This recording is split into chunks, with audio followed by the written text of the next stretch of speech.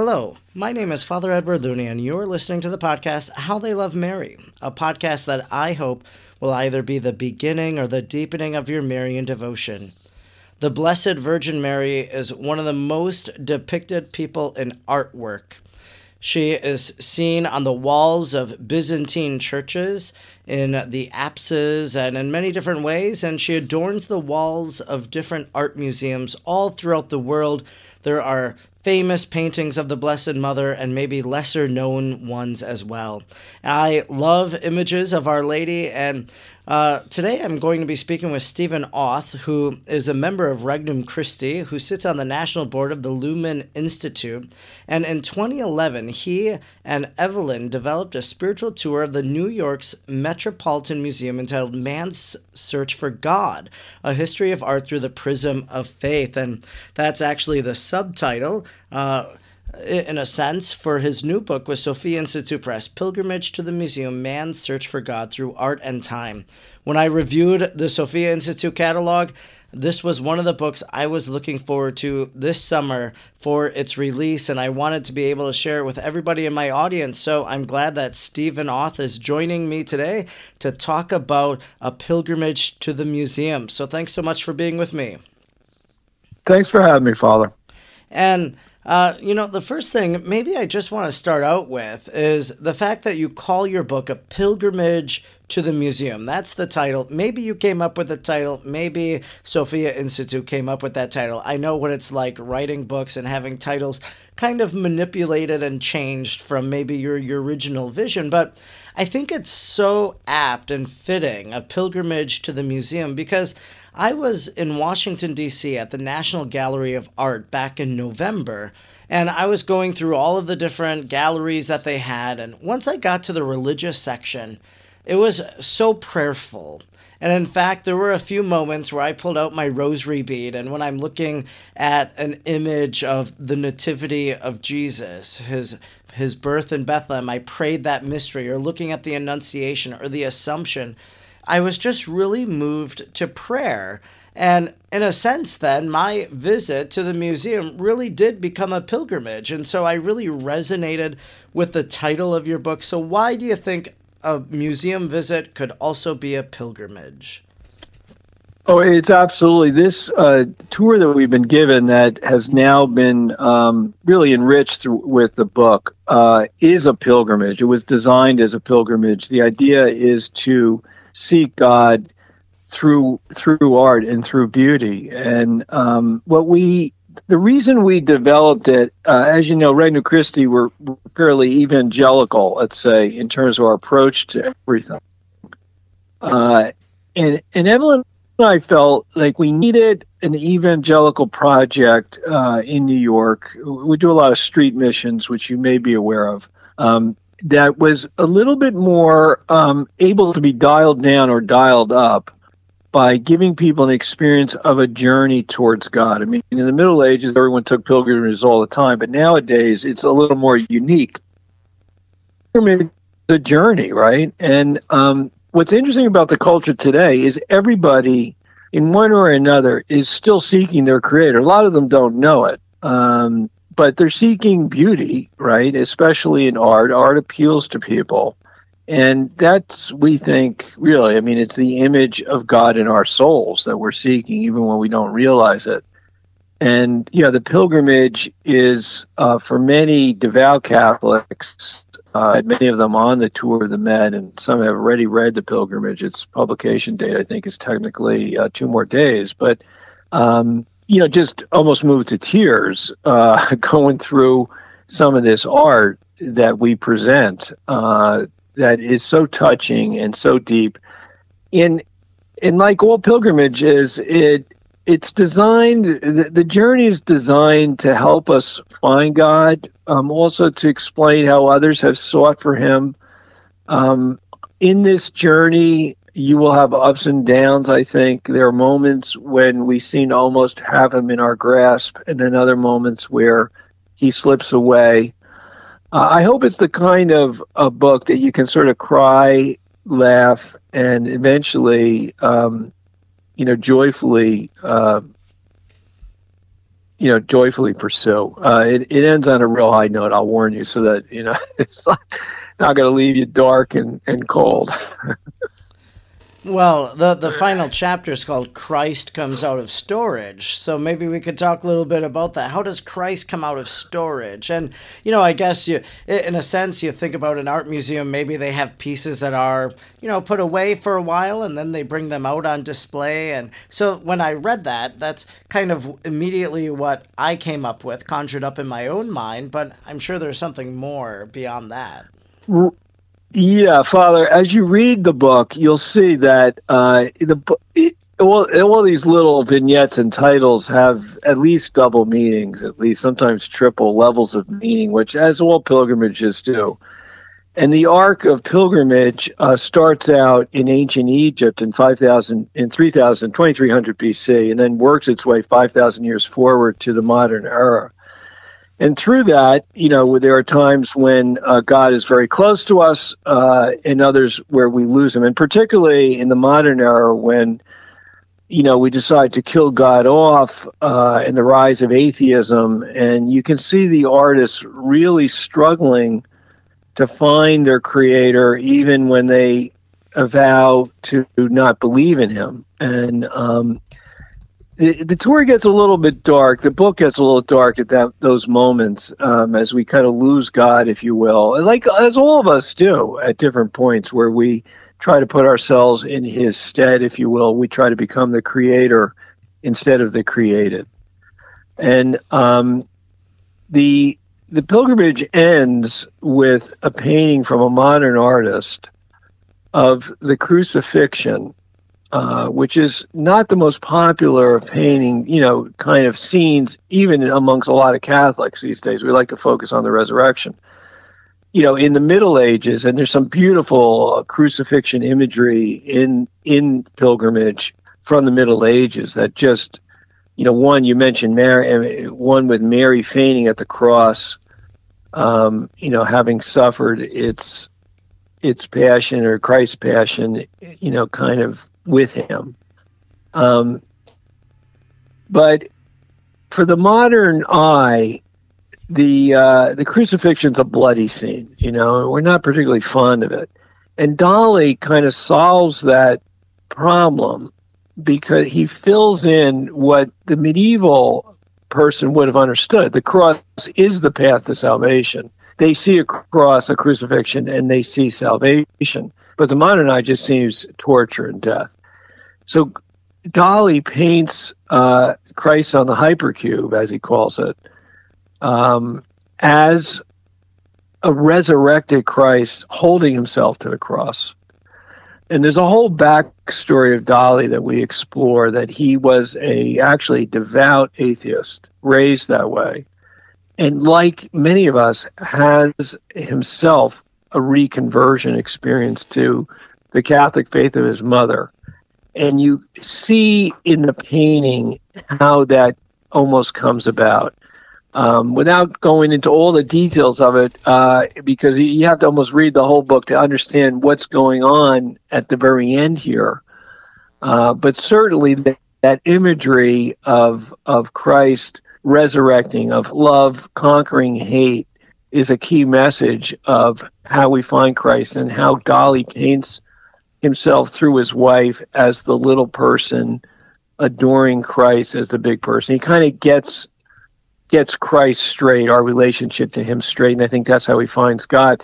The reference to Comes Out of Storage is a double reference to the struggles we have in our current culture, where we're constantly trying to put Christ in storage, or even worse, just eliminate him altogether. And in the case of our little Met tour, there was a couple of year period there where the painting by Dali was actually put in storage, and it took a little bit of effort to get him out. And there's a story around that too, which is very interesting in pilgrimage. And I'm looking at some of the other chapter titles, and for example, chapter 7, Creation Through the Eyes of the Creator.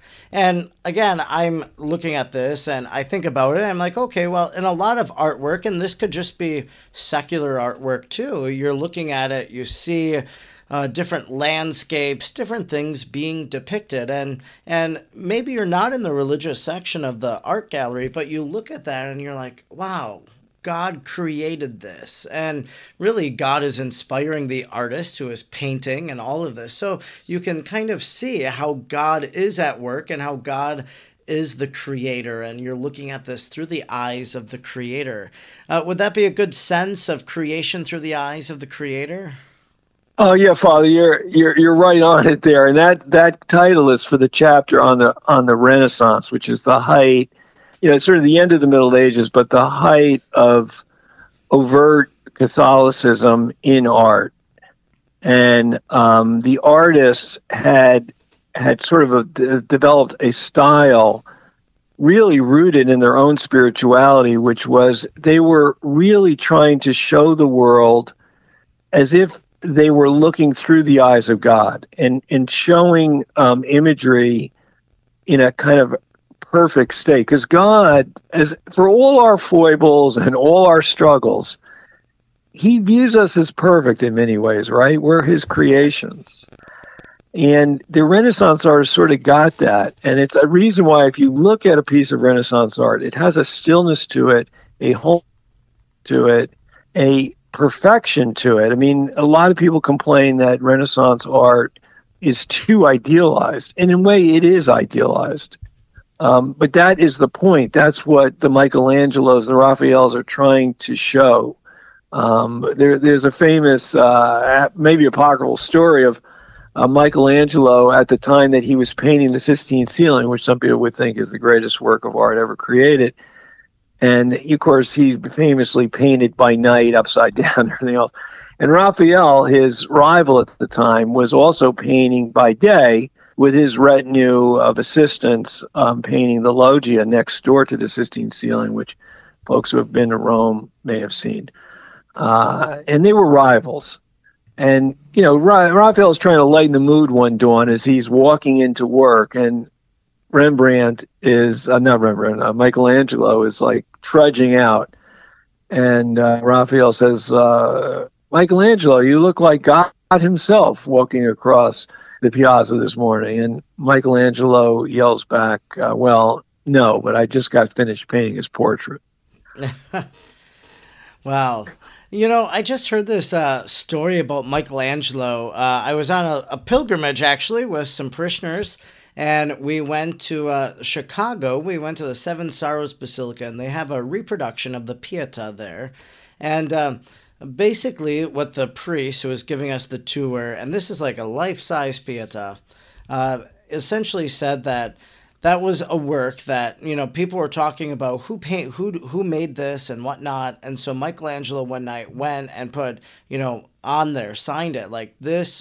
I'm going to get it wrong, but this was made by Michelangelo of wherever he was from. And then he felt so much sorrow and remorse, this tour guide was saying, that he never signed another thing again. Is that a true story? That also may be apocryphal, but I've also heard that story. And, it's kind of the journey we're all on. I mean, we all have, the pilgrimage starts with the sin of pride, with the Egyptians trying to make themselves into gods in the afterlife. And this theme of the sin of pride getting in our way of finding God is throughout the pilgrimage, it comes up. But yeah, Michelangelo, like the rest of us, maybe pridefully, chiseled his signature into the Pietà and forever regretted it, never signed another piece again. So he found his way home, if you will. Father, I know you're big on Marian imagery, and there is some wonderful Marian imagery in pilgrimage. If you're interested, we could talk about some of it. Sure. But I think some of the pieces in there, literally, and the meditations on them will just take it to tears. And Mary appears frequently in the book.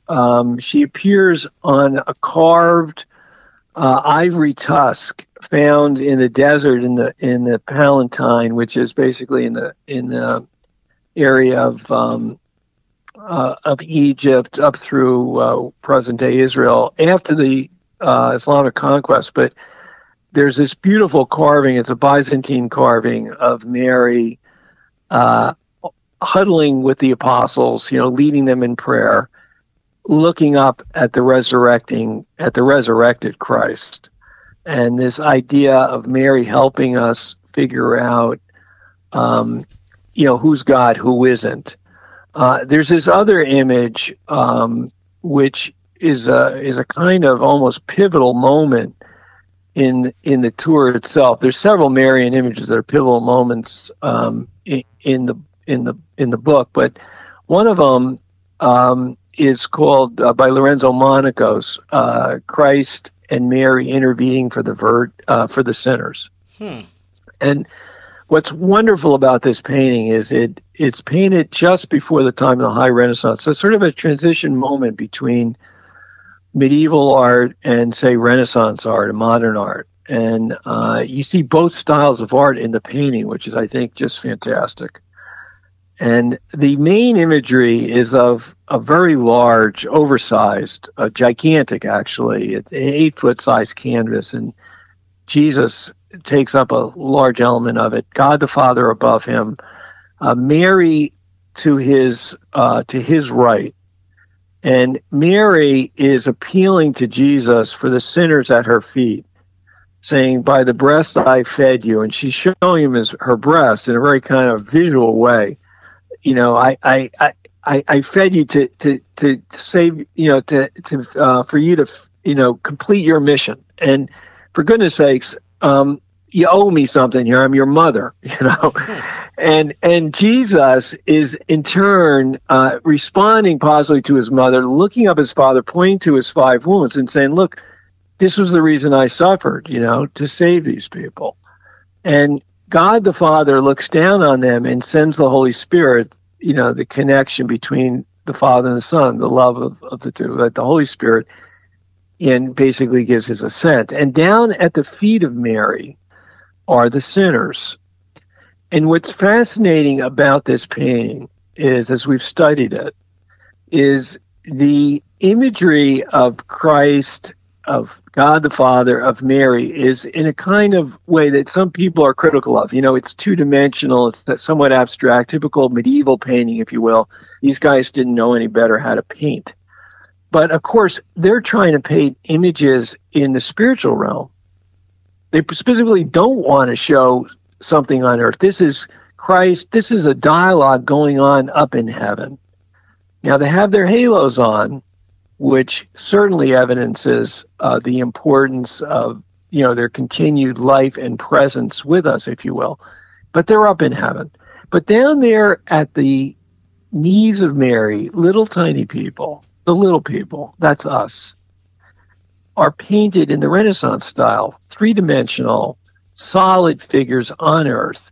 And they're not idealized people at all. They're portraits of somebody. Every one of this group of 5 people all is obviously an individual. And when you think about who are these people, the only conclusion we've been able to come to is these are the people who spent a small fortune to have this painted. The thing is painted in lapis blue in the background, which is very expensive, etc. So this would have been a very expensive work. And they're having themselves painted in as the sinners. And Mary gently pushing them forward with her hand, saying, "Go ahead, don't be afraid," And it just is a lovely image of how we find God. We pray to Mary to intercede for us. We get on our knees and we acknowledge our humility before God. It's just, I think, a very beautiful painting. There's another Marian image in the book. There's several, as I said, but another one that is maybe my favorite painting of all time. I call it the Catholic Mona Lisa. It was painted by a relatively lesser-known Renaissance artist from Sicily, Antonello de Messina. And he painted it almost the same year as the Mona Lisa by Da Vinci. But what's fantastic about the Catholic Mona Lisa, if you will, this image of Mary the Annunciate. It's called the Virgin Annunciate, right? So the Annunciation. It's the only Annunciation painting that doesn't have the angel in it. So Mary appears alone in her room. It's dark, and she's looking out at the angel that has suddenly appeared. And you can tell the angel has suddenly appeared because she's been reading the Psalms, and her book of Psalms is fluttering in the breeze of the energy force of this angel suddenly appearing before her. And with one hand, she sort of grasps her veil in modesty. And with her right hand, she's reaching out, kind of curling it, considering the words of the angel. And the scene evokes this idea, first, that, you know, the ambiguity of the situation. If you can imagine if we were in that situation, did this angel really appear to me? Am I crazy? What happened here, right? So there's a certain ambiguity. But more importantly, as she curls her hands and is thinking about what this is going to mean for her, you know, potentially stoning, really, right? I mean, at that time, a suddenly pregnant, unconsummated marriage, you know, that would be the typical punishment, assuming the husband disowned her, if you will. But of course, it works out differently. But here's Mary giving her assent, and the way Messina paints Mary's eyes and her lips as she looks out at him, not mysteriously at all, but really firmly, with, I get it. This is going to be difficult, and I'm going to do it. You know, and how often do all of us even get that far, you know, to actually make our assent? But more importantly, in those eyes and those firm determined lips, do we then actually accomplish what we said we're going to accomplish, you know? And Messina is focusing us on that, the importance of follow through, of like, okay, you're going to do it, do it. It's a wonderful image. A lot of people keep it as a prayer card. It's just really, really beautiful. Well, there's so much richness in everything that you just shared, and so much more that really we could unpack and talk about. You know, the fact of one of the paintings, as you mentioned, the different individuals, the sinners, and Mary pleading in that sense for them. And I think that really captures, you know, what we pray in the Hail Mary. Pray for us sinners now and at the hour of our death. It captures the fact that, you know, we cry to the poor banished children of Eve from the Hail Holy Queen. Yeah. And it captures our theology of her being our advocate before the throne of God, and that she does make that case for us and assists us. And, you know, one of the things you said there about that piece, too, was the exposed breast. And so she's pointing to her breast and showing it to her son and saying, I nursed you. And this is a very controversial aspect of depicting the Blessed Mother, is exposing the breast. Now, I have a great devotion to Our Lady of La Leche. This is the nursing Madonna. There are lots of images of Our Lady of La Leche, or the Maria Lactans, as artists might call it. And I've given talks about this image, and I've had people walk out of the talks. And so it's interesting, you know, for you to bring that up, and it just reminds me just sometimes how people aren't able or in a position to understand or appreciate or receive this image. And I think some of it comes to the fact of a puritanical culture or a pornified culture, or something that there's almost a sense of lust that people have rather than looking at the purity of the image. Yeah. And Father, as you know, Our Lady of Leche, in the medieval world, people were more accepting of that, and certainly understood that by pointing to her breast, what she's really also emphasizing, in addition to her kind of, you owe me one kind of relationship with Jesus, in a sense, also his humanity, that he was God but also human, that he actually nursed at the breast of a mother like all of us did. So he had, he has these two natures, and that was a way of the medieval painters to explain that to, in often case, in a less literate, followers. Sure, definitely. And you speaking there just reminded me of another point I often make about that, and it emphasizes, as you mentioned, the humanity of Jesus. And so sometimes I think we've tried to divinize Mary so much that we can't even appreciate the fact that she was a mother, and this is a natural part of motherhood. Yeah. And that's the other thing about the Antonella Messina. Like, you see in this image of this young girl alone in her room facing this angel and this mission that frankly could go down as a Mission Impossible film. I mean, she's first of all got to escape getting stoned. Then she knows that for sure the king of the Jews is going to be after the kid, not to mention the Romans, and her only escape hatch is a 500 mile trek across dangerous territory to Egypt. So, the idea that she stands in front of that, this was what she faced. It wasn't all, singing and Christmas carols at the time of the Annunciation. And all of us have struggles that we face. And we can't always expect it to be, Christmas carols, if you will. But it ends up well if we pursue it with a true heart. One of the things that comes out of the pilgrimage, I think it kind of emerges slowly, and certain readers will get there quicker than others. And yours truly got there very slowly because, it just took me a while to figure this out. But while I designed a pilgrimage as our search for God, if you will, what it really is about is God's search for us. God finding us, yeah. Art is able to do that. It's a powerful thing. As we see these different images, it kind of hits us at the core, and we begin asking some of these deeper questions then. And as we reflect, it leads us, seeing an image allows us to enter into meditation or contemplation. And I guess that's something I want to get to. What do you think the value of art is today? And maybe we're living in a time that people don't appreciate it as much. I don't know how often people go to art museums these days, but what is the value of rediscovering these beautiful masterpieces? I think it's invaluable. Art is, artists have a special connection with their creator. They're particularly talented at painting or sculpting beauty.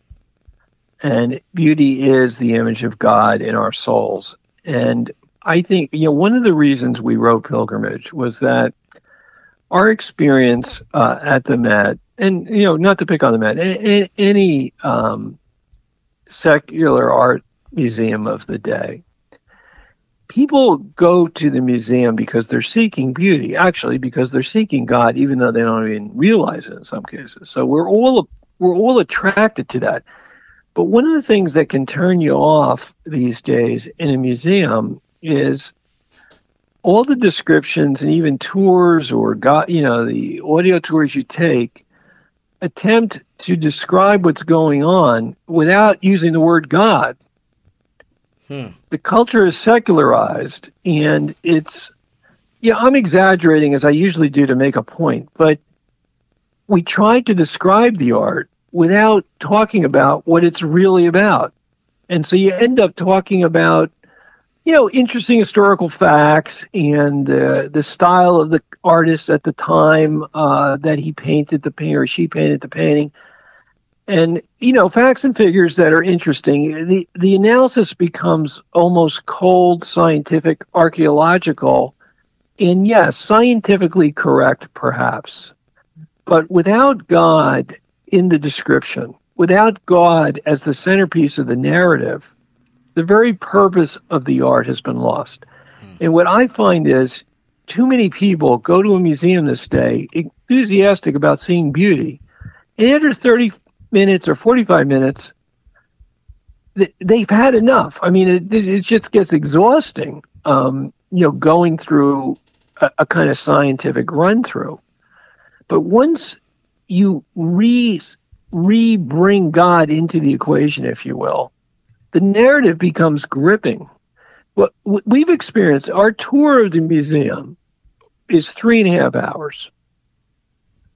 Now, I know of no tour of a museum that goes that long. But what's interesting about it is that by the time we're done, people want more. They're literally like, is it over? And I think that's how people will feel about reading Pilgrimage. I mean, that's the experience we're trying to create here, because we can't give the tour to as many people as we're trying to touch with this message. But I think the experience you'll get when you read the Pilgrimage is it over? As opposed to, how do I get through that? It's very different once you bring God into it. Of course, he's there all along, but once you acknowledge, maybe is the better way to say it, acknowledge his presence within the art. I think it's an interesting concept for us to think about. There are people who don't know religion or don't know faith, and so they could walk into some of these sections and they see all this religious artwork, and they might actually legitimately ask someone, what is this story?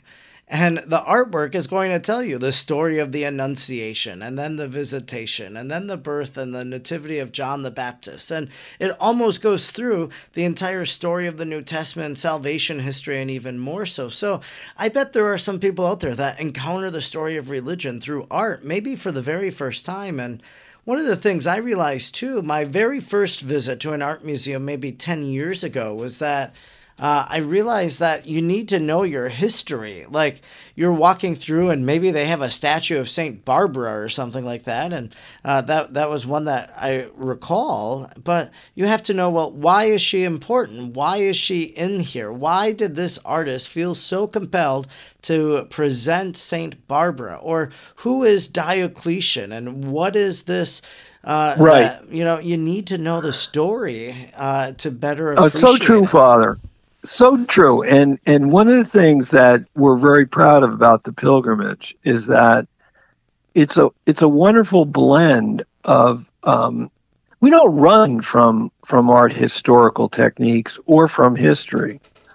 I had training in both when I was coming through college. What we overlay is a deep religious faith. And it's the combination of all of them that give such richness to the art. But you can't just go in there, with a deep faith, but not understanding what's actually going on here at the time, or even what's going on in the life of the artist. I mean, as we explore some of the more mysterious paintings in the Battle of Light and Darkness is one of the title chapters. The time, the 16 and 1700s in Europe, the paintings sometimes don't even appear to be religious at all, but they're deeply religious, actually. But unless you start to understand what's going on in the life of the artist at that time, you kind of could miss something that could be very, very powerful to understand. And we try to unpack that, as we get through that period. We also get into paintings that don't have any overt religious imagery at all in them. And underneath, once you unpack them, and again, unpack what's going on in the artist's life at that time, you begin to distill a very deep, at least spiritual, significance. So it's a wonderful journey, but you have to have, I don't want to say skilled. I don't know that I'm skilled, but I think you got to have someone who's worked this route a few times to make sure you don't go too far off the trail. I know we're running low on time, and so I just want to ask maybe a few quick, rapid fire art questions just to get your immediate response, I guess. And one of them, maybe to begin with, would be simply, I'm sure you've been to lots of art museums out there. How many do you think you've been to? Which ones do you recommend people to check out? Well, I've been to I don't know. I mean, that's a good question, Father. I must have been to Dozens? over 100, or Hundreds? yeah, Okay, sure. over 100 around the world. Well, I love the Metropolitan Museum. I mean, there are certain museums that have encyclopedic collections, so I would have the Met on that list. Certainly, Chicago's got a great museum. Boston, the National Gallery in D.C., the Louvre, I'm sure people have been to, and there's nothing like the Vatican collection. Sure. How about your favorite artist or artists, people that we should check out their paintings? Rembrandt's my favorite. He brings it all together. Rembrandt really is the height of the attempt by art to paint the soul of man. And I think if you understand Rembrandt and read The Pilgrimage, you'll understand he was painting his own soul in many of his works. And lastly, maybe your favorite piece of artwork that you've seen, or maybe that you have in your home. Well, Father, I couldn't afford my favorite work of art Sure. In my home, so I'll go with Rembrandt again. Maybe there are so many favorites, but I'll go with Aristotle with the bust of Homer in Rembrandt. Okay. It's in the Metropolitan. Okay, well, there you have it. So, your book is Pilgrimage to the Museum, Man's Search for God Through Art and Time. It's by Stephen Auth, and you've joined me today, and I'm so delighted by our conversation because really this has been a topic I've wanted to talk about, and you've enriched me so much with it today. Thank you, Father. It's been a real pleasure to be on the show with you. And his book, Pilgrimage to the Museum, is available from Sophia Institute Press or wherever you buy your Catholic books. Hey, thanks so much for listening to today's show and for all the many ways that you support the podcast. If you want to help out the podcast, be sure to check out Sock Religious. I love their socks. I love their shirts. And so go over to Sock Religious, use the link in the show notes, and buy some holy socks or some holy shirts that you can wear to evangelize your family and your friends. If you also want to support the podcast, I invite you to please share the podcast with your friends or on your social media platforms. Rate or review the podcast on Apple Podcasts. And if you don't mind, please follow me on social media on Facebook, Instagram, or Twitter. My handle is @FR Edward Looney. You'll see all of the posts, all of the content that I put out each week by following me there. Thanks so much again for listening today. Know that I am entrusting you to the heart of Mary, asking her to pray for you this day and every day. And if you don't mind, say a prayer for me too. Let us remain united in prayer to Jesus through Mary. God bless.